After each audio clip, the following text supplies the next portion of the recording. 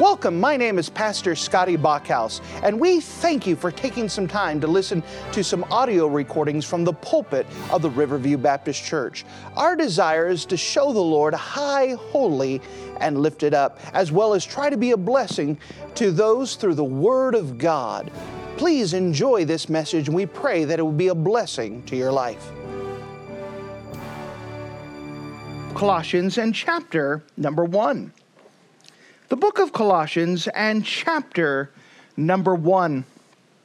We just now started this series of the book of Colossians, just walking through this verse by verse, getting an understanding. This morning we took some time to give some of the backdrop and try to see the purpose of this, that the Apostle Paul is using his apostolic authority to try to warn, educate, and train the church to make sure that their faith in the Lord Jesus Christ is anchored down a mile deep on several different doctrinal issues. The reason why is outside in the city of Colossae, a cult is beginning to form.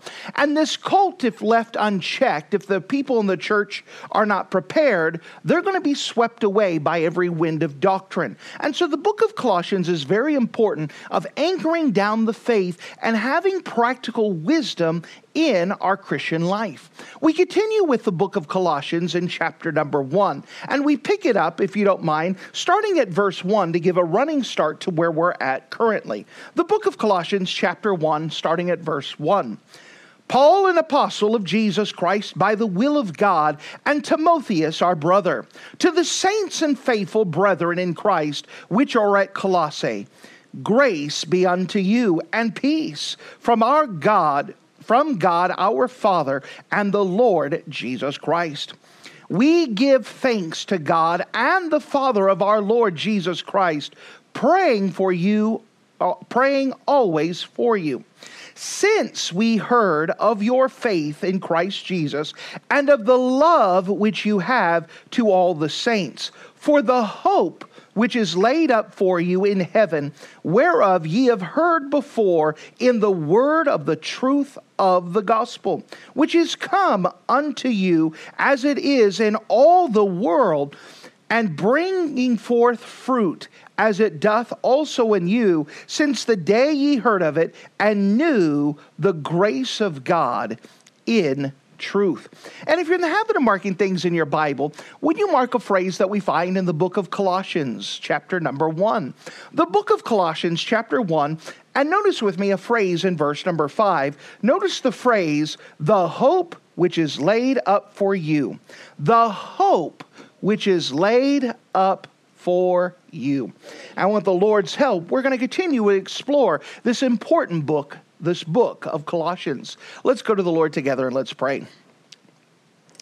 Dear Heavenly Father, thank you so much again for you being a wonderful God, a God who loves us so very much. And we're just asking that you would give us grace and that you'd give us mercy, you'd give us understanding as we open up this book here, that we too can nail some things down deep inside of our own personal life, our life in Christ, so that way we can be protected if things try to blow against us with doctrine, with people's ideas, people's perception, people's false hopes. For tonight, we're just asking that you would provide your strength and your wisdom for me, that you could provide the filling of your spirit for you to get your own work accomplished and an understanding for everyone that hears. Lord, give me special strength for tonight as I'm depending upon you in a special way. Lord, we thank you and we love you. In Jesus' name we pray. Amen. The word hope is a very important word, and we'll talk about the hope in just a second. But the hope of the people of Colossae is quite simple. The hope of these people is the gospel. The gospel. The gospel surrounds itself with several key words. Each of these key words are going to be vital to the Christian life. These words are mentioned by the Apostle Paul concerning the people of Colossae. We notice these four words in order. Notice, if you don't mind, and we're going to put special emphasis on them in a second. Verse number 4, we have the word faith. Verse number 4, we also have the word love. The verse number 5, we have the word hope. And then in verse number 5, towards the end, we have the word truth. All of these four words surrounding the gospel are going to be under attack in the city of Colossae. Remember, as we said before, that the church of Colossae was founded, and right now they are about ready to enter a storm. That there is a cult starting to form on the outside, and they want to sweep away the members of the church of Colossae. However, these 4 words are going to be the anchor stones that keep each one of these members safe and secure and not blown around with every wind of the doctrine. By the way, all 4 of these words are going to be the principles that our salvation is based off of. This idea of faith, love, hope, and truth. If you don't mind, let's take this passage here and see how it applied to the church of Colossae. The first word we wanted to put our attention to is this word faith. This word faith. Notice, if you don't mind, in verse 3 and 4. We give thanks to God, the Father of our Lord Jesus Christ, praying always for you. Now, as context's sake, just let me remind you that the Apostle Paul is currently in Rome.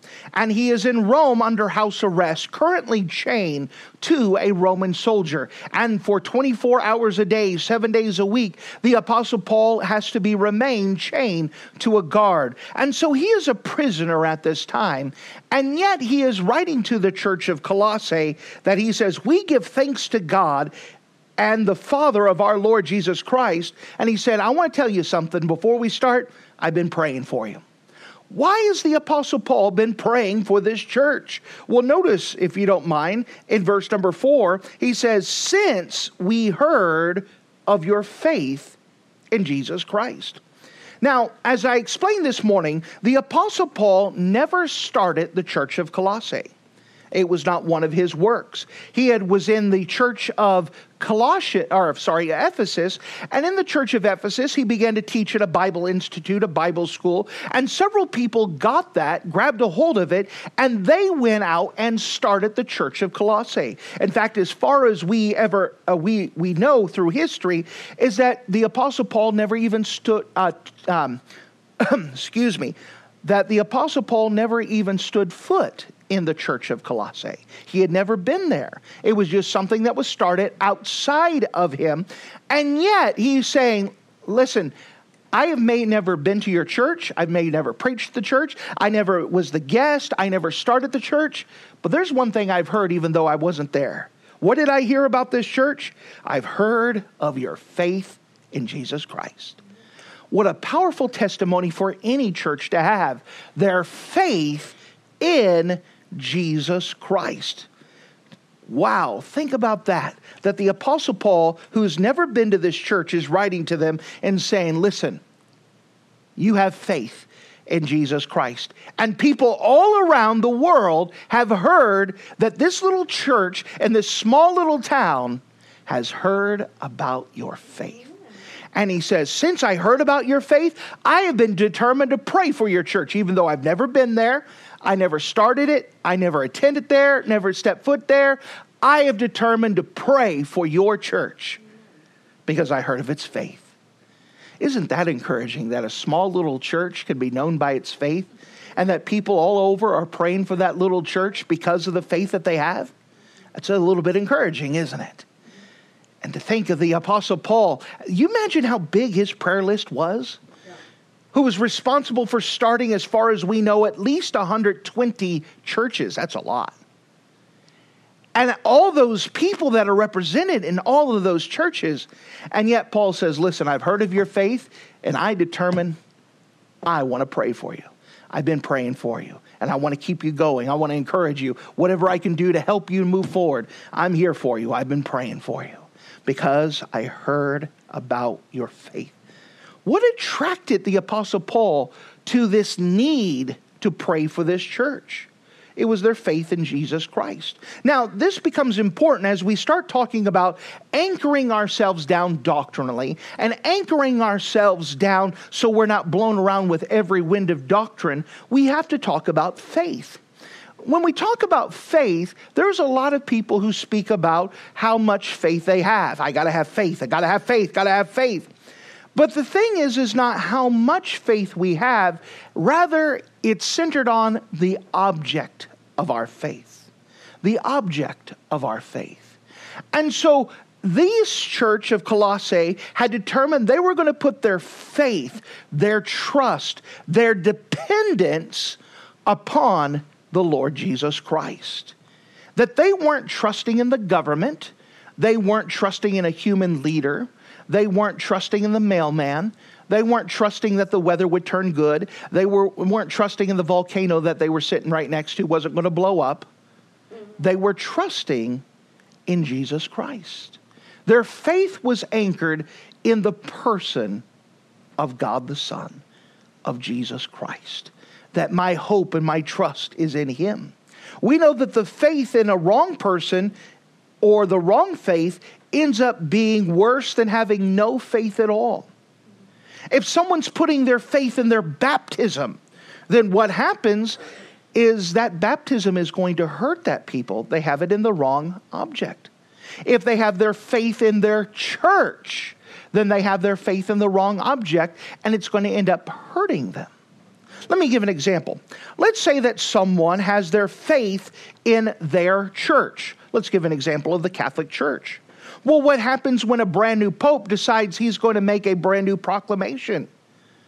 Well, if he's a good Catholic, then he has to follow what the pope says. Therefore, if the pope is wrong, then their belief system is going to be wrong, and they could be blown around with every wind of the doctrine. You say, but popes don't change their mind. Oh, yeah, they do. There was a time there had 3 popes all at once, and they were all fighting with each other. It was called the Big Schism. There was lots of issues that occurred on there.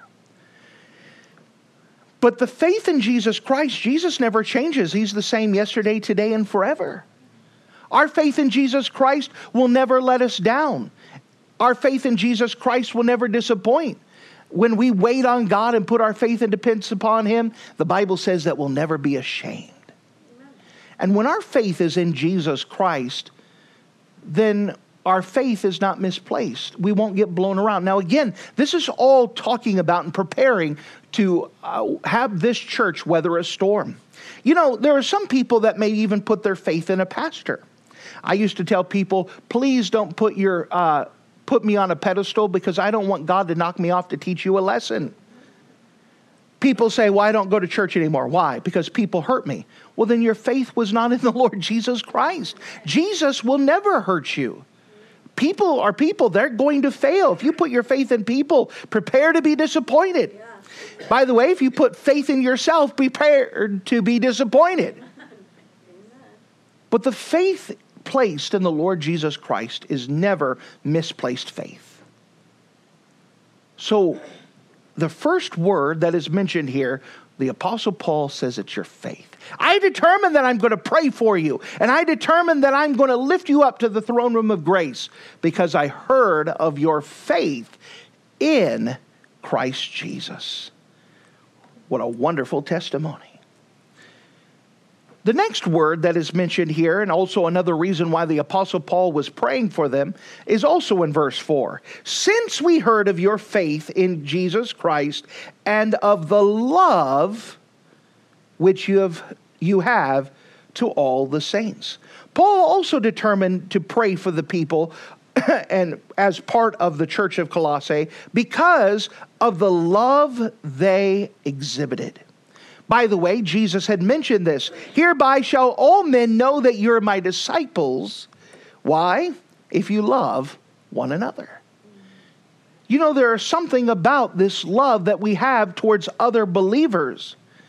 When we decide we're going to go to war to other believers and we're always fighting and squabbling, well, that's a poor testimony.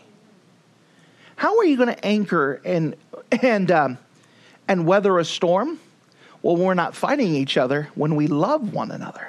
By the way, this word love is a love that cost me something with no hope in return. It's very easy to love people that could do something for you back. But this is a type of love that you love people and hope that something may happen to them, but if not, you're still loving them anyways. Amen. To care for people when they're unlovely. By the way, we all started off unlovely. Half of us are still unlovely. When God brought us to salvation, he didn't get a prize. He got something that he had to work at to get something out of it. And all the work that God put into us, he'll never get out of us. And yet Christ chose to love us anyways.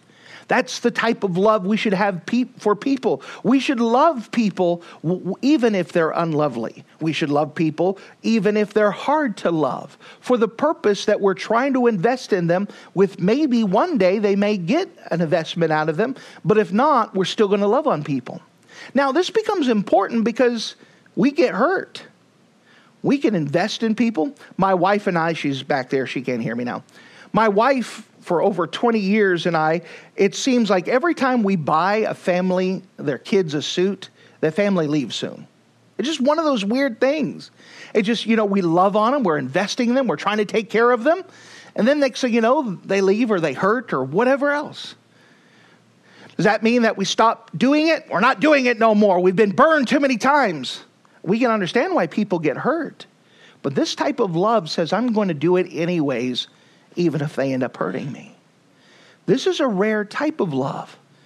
But a church to be known to have this type of love, now, by the way, we'll define our terms. This idea of love doesn't mean we let anything go. Sometimes the most loving thing you could do for someone is tell them no. That you love them enough to say, no, we're not going to allow this to go on. No, you can't continue on this. No, you have green in your teeth that maybe you should fix.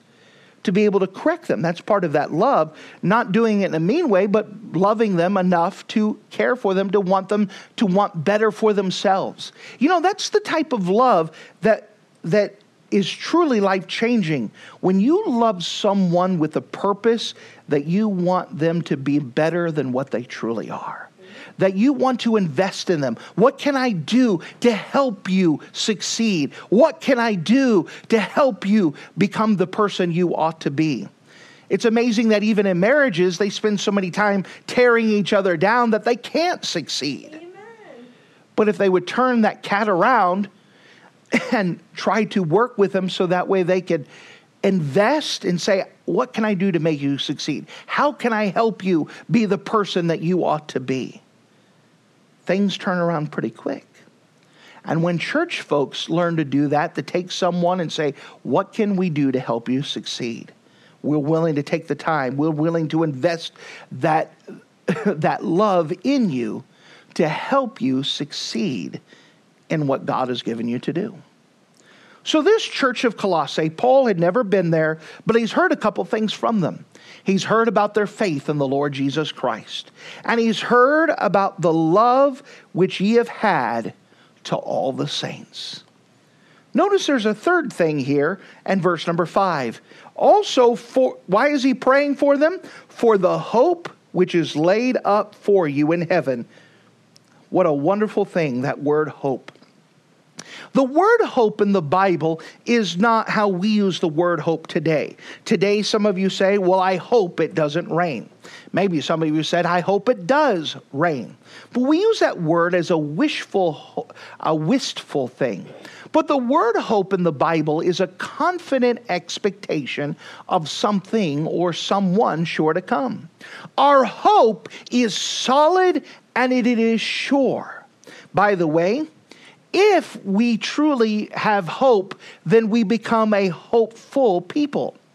There's nothing more pitiful than watching a sour, pathetic, depressed Christian. Amen.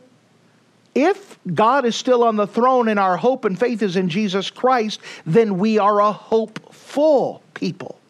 That the sky is not falling. There is hope for a better tomorrow. There is hope that someone will fix. There is hope that prayers will be answered. There is still hope. We need to be characterized as a hopeful people. Now, we know that we live in a world where people are sad and depressed and horrible. We know even Christians who seems to have a dark rain cloud following them, almost like the cartoons, that they step over here and the rain cloud follows them, and they step over here and the rain cloud follows them, and they just step into a room and it automatically darkens the whole room. And that you try to spend time with them and it just seems like that depression rolls off. We should be a hopeful people because we have a God who's sitting on the throne. We have a God who has everything well in chart, and everything is going well. Now, it's interesting, the order of these words, that we had faith, then love, then hope. Faith has to do with the content of salvation. Faith is our believing in Jesus Christ. It's the content of salvation. Love has to do with the character of our salvation. That if we're truly saved, it's going to be reflected in our love. And our hope has to do with the consummation of our salvation. That we're looking forward to our hope being carried out and fulfilling everything that it was supposed to fulfill. That God is going to come back and fulfill all those promises. That's our blessed hope, that Jesus Christ is coming back to do what he said he was going to do. You say, how can you be hopeful in a dark world? Well, listen, my home's heaven, not here. Listen, the worst they could do is put me to death. Absent from the body is present from the Lord. I can still have hope even if they execute me. We should be hopeful people. And it should come off of us. And it should be something that characterizes a church. Especially a church that's going to be able to weather any kind of storm that swings by. That a church needs to have faith in Jesus Christ. They need to have a love for the brethren. They need to have a hope that God is going to do what he said he was going to do. Our hope, which is laid up for you in heaven. Notice there's another word that's here. It says in verse number 5, and for the hope which is laid up for you in heaven, whereof ye have heard before in the word of the truth of the gospel. Truth is what everything in the Christian life is based on. It's not our emotions and it's not our feelings. By the way, aren't you glad for that? Because there's plenty of times we wake up in the morning and we don't feel saved. Amen. There are times that we wake up in the morning and we don't look saved. There may be times we wake up in the morning and we don't smell saved. But I'm so thankful that salvation's not based off of a feeling. It's based off of the truth of what God's word says. I'm so thankful that my hope is based off of truth and not on a feelings. I'm glad that I don't have to feel hopeful for me to have hope. What does that mean? My hope is based off of what God said, and I'm trusting in that. It's not based off of feelings. I can have a solid hope because it's based off of truth. Now, the truth had come to Colossae. In addition, the gospel was starting to take root in all of the world. The book of Acts only tells part of the story of what is going on. So much is going on silently as the gospel makes its way during this time, as Paul is now in prison, and the book of Acts is recording just his journeys as it swapped from Peter to Paul and started to trace his journeys. At the same time, the gospel is now spreading out to Babylon. At the time, it's going past the Euphrates, and the gospel is extending all the way up to India. This same time, Paul has his eyes set on Spain, and he is hopeful that he is going to make it to Spain, where the gospel hadn't been heard at. Earlier, Paul had told the church at Rome that he had fully preached the gospel of Christ from Jerusalem to Iconium, which is modern-day Yugoslavia. So think about this. He preached the gospel from Jerusalem all the way up to modern-day Yugoslavia. He says, I fully preached the gospel. I let everyone hear at that time. That's a wide swath of 1,500 miles that he had been spreading the gospel past. The gospel is now spreading all over by people outside of the Apostle Paul. We know that the gospel had found its way to Colossae the same way that it found its way to Rome, independent of the other apostles. that people got saved. And the church of Colossae, remember that these were people that came to know the Lord and was discipled and taught by Paul inside of Ephesus. And from Ephesus, they went to Colossae and started a church. Others went to Laodicea, went to Iconium. Same thing happened at Rome. There was a bunch of believers that got saved and went and started a church at Rome, outside of Peter, outside of Paul. The gospel is going on and spreading. The gospel is spreading into Africa. It's spreading into Asia. It's spreading into Europe. The gospel was on the march. During this time, it was an exciting time. Why? Because the early church was a missionary church. The truth was marching on. That the truth needed to be spread everywhere. And the church was determined that they were going to go. Think about this. Almost every book in the New Testament was written by a foreign missionary. Every epistle of the New Testament that was addressed to an individual, that person being addressed was someone who was saved, was a convert from a foreign missionary. Think about Timothy, foreign missionary. Titus, foreign missionary. Philemon, foreign missionary. Think about the letters of 2nd John and 3rd John. Those were written to people that were saved on the mission field. Every epistle addressed to a church was addressed to a foreign mission church. To the church of Corinthians, to the church at Rome, to the church of Ephesus, to the church of the churches of Philippians, to the church of Philippi, to the churches of Galatia, to the church of Colossae. All of those were foreign churches, missionary churches. All of the apostles, except for one who was a traitor, became a missionary. Every one of them spread the gospel outside of Jerusalem and spread all throughout the region. Some of the apostles were said to even make it as far as England. Some of the apostles made it as far as India, spreading the gospel as far as they can go. In fact, the disciples were first called Christians in a foreign land. They were called Christians at the church of Antioch. So what does this mean? What this is doing is saying that a church that is going to be anchored down and be able to withstand the doctrine, there's a couple of things that's going to be true of them. Their faith is in the Lord Jesus Christ. It's anchored down on the person of Christ. The one thing about a church that's going to be anchored down to weather the storms is that they're going to have love for the brethren. You want to talk about a church that's vulnerable to attack is you have a church that's squabbling together, like the church of Corinth. What's another thing? They had hope. You know, we have a hope that God is going to do what he said he's going to do. And because I have a hope, I want to tell other people about the hope. And then they also had the truth.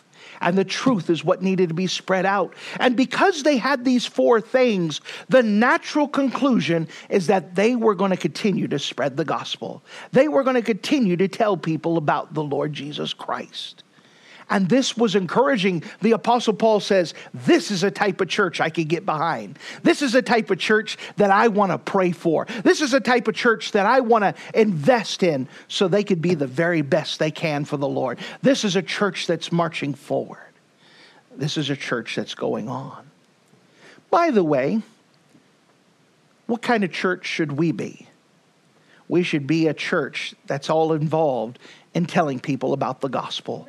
That our main purpose and our main investment is being mission-minded, meaning not just foreign missions, but understanding that the biggest mission field are outside of these four walls. That everyone we meet is a mission field candidate.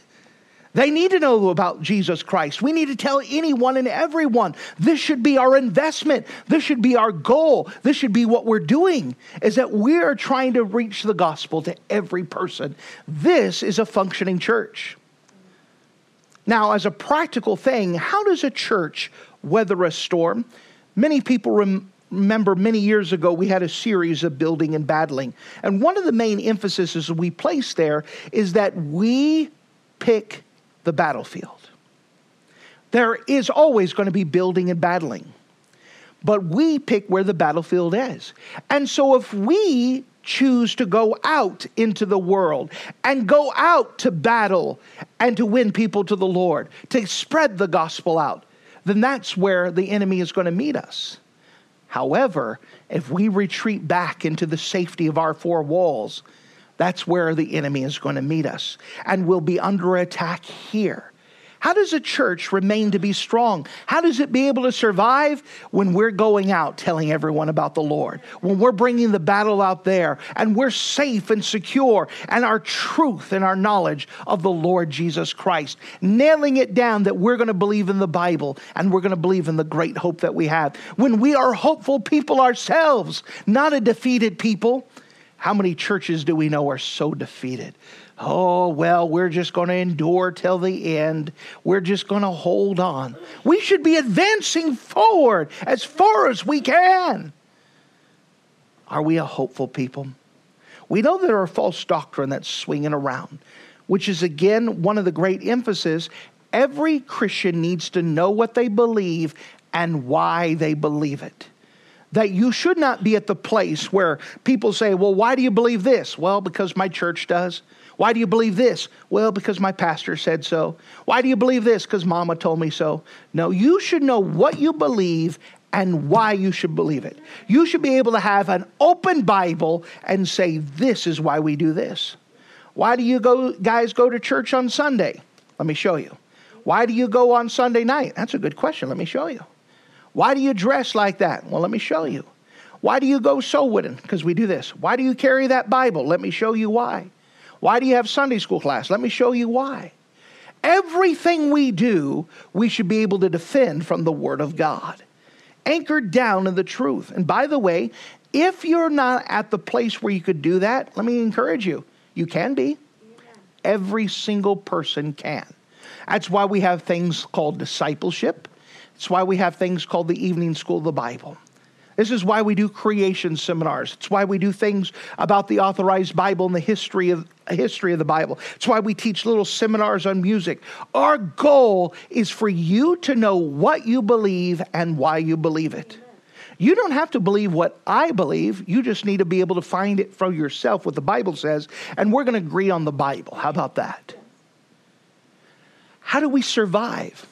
Why are churches so vulnerable today? Because we're at a place now where people don't know what they believe or why they believe it.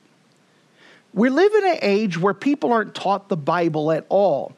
Someone gave these statistics. They said that the average church person 30 years ago knows as much as an average pastor does today. Think about that. We've been losing our Bible knowledge. Because we concentrate more on memes, we concentrate more on fluff, and we're not teaching the truth of the Bible anymore. And when you don't teach the truth of the Bible, then what happens is they're vulnerable to attack. What happens is that people can start to sway them and say, well, the Bible doesn't really believe this. No, salvation doesn't do that.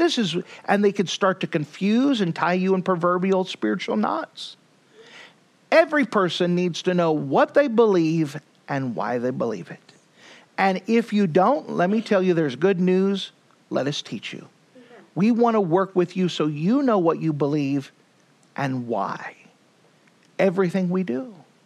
That's the type of church that could weather a storm. That's a type of church that's not going to falter. It's not a type of church that's going to collapse within itself. It's not a type of church that's going to become an anti-church after a certain amount of time.